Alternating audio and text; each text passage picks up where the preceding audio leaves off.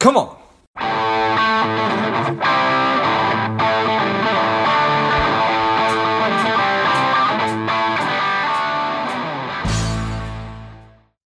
Welcome to Lifeblood. This is George G, and the time is right. Welcome to today's guest, strong and powerful Maggie Doyne. Maggie, are you ready to do this? I'm ready. All right. I'm excited to have you on. Maggie is the co-founder of Blink Now Foundation and the Kopila Valley Children's Home and School in Surkhet, Nepal. She's been named Woman of the Year by Glamour and one of CNN's Heroes of the Year. She is the author of Between the Mountain and the Sky. Maggie, tell us a little bit about your personal life, some more about your work, and why you do what you do. When I was 19 years old, I decided to take a gap year. And this was straight out of public high school in New Jersey, where I grew up in a typical New Jersey girl life. And through about a year of travel, I ended up in northeastern India. And then ultimately in Nepal, where I saw the plight of children after civil war. And I was traveling across a dry riverbed and saw dozens of children breaking rocks to sell as gravel. And I ultimately decided I wanted to stay and work with the local community to try to work on the issues surrounding child poverty, child labor, and the orphan care situation. Today, I'm mom to 58 kids, and I've been living in Nepal for 17 years, running a school and a women's empowerment center, and a lot of projects addressing how a child can thrive and grow in community. Amazing. What was your perspective on if you were 15 and somebody told you this is what you're going to be doing, what would your 15-year-old self have said? Oh, definitely no way. I mean, I was a soccer player and headed for college and definitely not going on that path by any means at all. So this was all very surprising. In fact, when I set out to travel, it was really just to have fun and leave New Jersey and take a break from college. So this was all a surprise and a result of just a few crazy left and right turns. Yeah, that's amazing. When I was reading a little bit about your story, getting ready for our conversation today, I had my parent hat on because I've got two kids. And what flashed through my mind was, oh my goodness, what if one of my kids did this?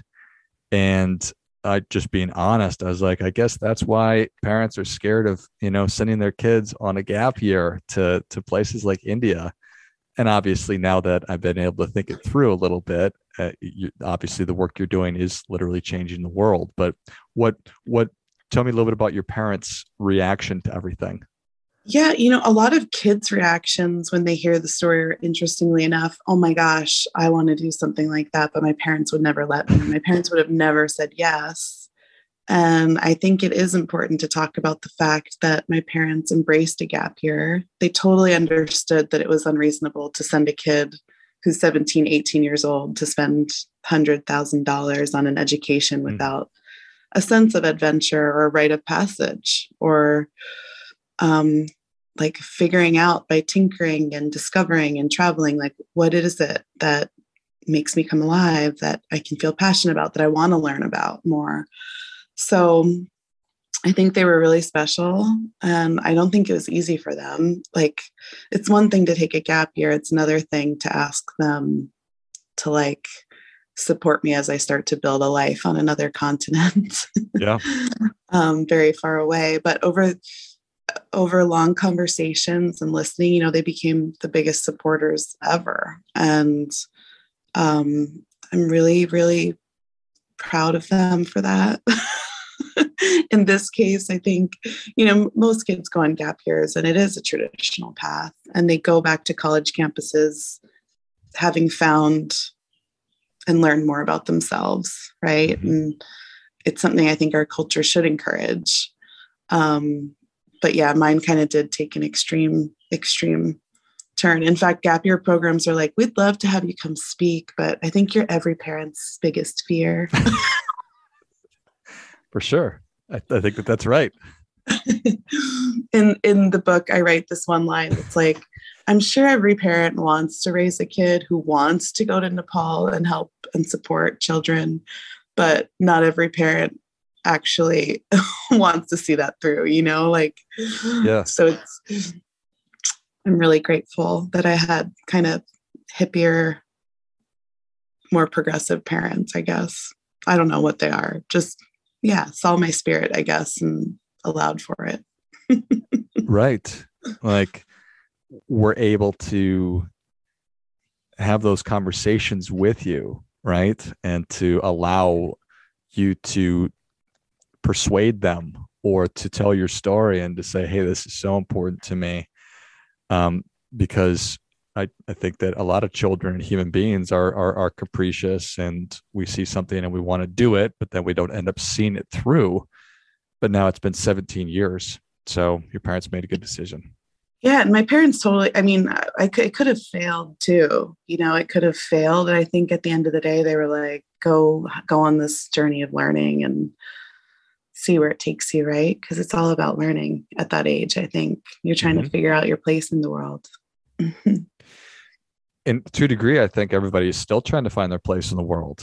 You're right. As an American, whatever, 43-year-old in Arizona, or if I'm a 15-year-old in XYZ city, and I'm looking at social media and I'm reading about what's going on in the Ukraine, or just there are an infinite number of things to be concerned with.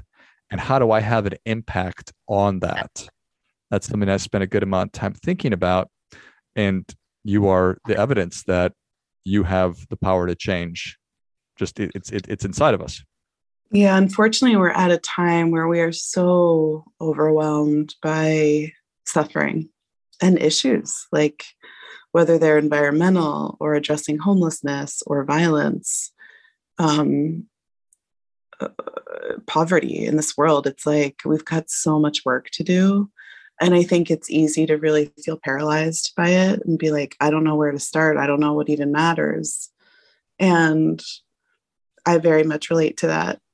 I have my moments of like, oh my God, are we going to be okay as a human family? Are we going to survive all of this? And then I think I just look at the faces of our children and I'm like, we're going to be okay. This is going to work. We're going to figure this out. The hopeful part of me. Yeah. Hope for the future. Why do you say that? Tell me about what you see when you look at these kids. Well, I think that when we are able to figure out how to create a world where every child is safe and educated and loved and nurtured, there's this exponential, insane ripple effect that happens. And a happy childhood is the greatest gift we can give everyone. And I think education, it's the world's greatest equalizer. Once every child is cared for, there's a direct correlation to thriving communities, economies, public health. I mean, there's just a million good and positive things happen. And we just haven't figured that out as a human family just yet. How to take care of our children, our most sacred, our most valuable, our most vulnerable. But I think we will. We figured a lot of things out. Why can't we figure out how to feed children and send them to school and make sure that they're loved and protected? It's not, you're a dad. Like, it's not rocket science. I don't think. No, literally, we have people that are sending other humans into space just for fun right now. And that we can't do the things you've just described is a bit of a head scratcher, right? And maddening. And I'm sure it causes everybody pain, and then it results in bad things and cycles and in perpetuity and all those things. But if you So, give a girl a backpack and books to read and access to literacy and autonomy, miracles happen. It's just like everything changes. And that is how we stop cycles of poverty and violence in our world right there. Boys and girls, I think, I would argue. Everybody. Just let's just take care of each other a little better. well said. So where you were in Surquette, as you're trying to is I imagine what you're doing is new and groundbreaking. What forces did you have to fight against, and how do you see parallels? Because I don't need to go to Surquette to start a school or to help kids, right? I can do that here in Phoenix, Arizona, and have an 100%. impact. I do it in my own house. What are the forces that you see as stopping this progress, if I'm asking the right question?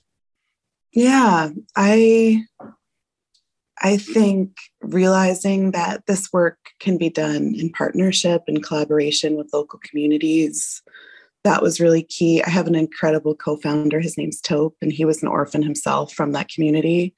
So it was more than just me as an outsider coming in and being like, why are children breaking rocks? We really looked to partner and go deep at the grassroots level, and look at the issues surrounding poverty, which were complex. They were um, linked to culture and patriarchy. And in the end, I think, civil war. And I think Tope and I, in the very beginning, put our heads together and we were like, hey, if we could figure out how to do this in a war ravaged, politically unstable, one of the most food deficit regions of the world with the highest child mortality rate in the world, maybe this could be done anywhere. And that's just kind of the moment where we decided to put down our base camp. But I think what we were able to unravel over the years is that love, nourishment, a happy childhood, access to music and sports and dance and nature. A lot of our focus and our programmatic work surrounds the theme of making sure that a child can have access to their basic human needs and rights. And then after that, incredible things happen. So there are complexities working in different parts, no matter where you are. But the general theme of giving a child a happy childhood and making sure they're safe, with partnership with local social workers, with local experts, with local people shaping curriculum, with loving teachers, and quality education, that's less complicated. I think some geopolitics and all of that stuff can get in the way at times. Sure. So I don't want it to seem like the easiest thing in the world. It was really hard. And we've definitely had our challenges, but we're still here. And we have 166 kids in college around Amazing. the world and becoming engineers and teachers and change makers and healthcare workers. It's incredible. Yeah. That is incredible. Really well done. So, Thank you. very limited food, high child mortality, existing structures that just are contrary to what it is you're trying to do, but you figured out how to do it. And with collaboration and partnership and love and making sure that people are nourished and you have fun, right? Talked about music and dance.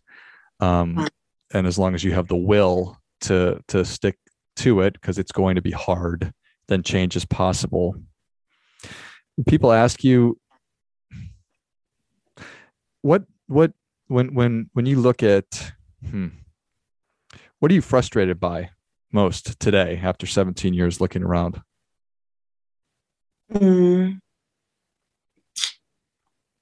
I think there is a sort of acceptance amongst some folks of like, well, this is how it's always going to be. Hmm. There's always going to be poor people in the world, or like just, yeah, that apathy, I guess. I don't know what the word is, but yeah, I think accepting of status quo, you know, that's, you can't help everyone, like, just, I think we've accepted some of this as normal. And that's frustrating to me. This is not normal. It's like we've just gotten hit and bombarded by so much. Yeah, it's frustrating that we're still watching bombs drop. It's frustrating that we still have war and conflict. And you'd think after hundreds of years we would have figured some of this stuff out, and we haven't. I think that's frustrating to everyone. For sure. And I know, I'm sure it can feel like one step forward, two steps back. And, and it is amazing. You look at what's going on in the world today. It's like, wow, we're still doing this. We human beings are such dummies. Why? Yeah. And the answer is that you and the people that are doing work that you're doing and are committed wake up and you do your work every day. Yeah, I think ultimately we will have to reach a tipping point and a collective consciousness around how we want to exist in the world, how we take care of our human family, general rules for how we operate and care for one another. And I just think we haven't figured that out perfectly just yet. But I hope we will. I hope, like, technology, and at some point we do figure it out. And I hope it's in our lifetime. Don't you? For sure. Oh, it would be amazing to see it in our lifetime. It's you have such a wonderful and unique perspective because of your experiences and the things that you've seen, which are different than other people. For the people who are listening, they say, you know what, I'm interested in finding something that I'm as excited about as Maggie. How do you counsel people or coach people on going through that exploration process?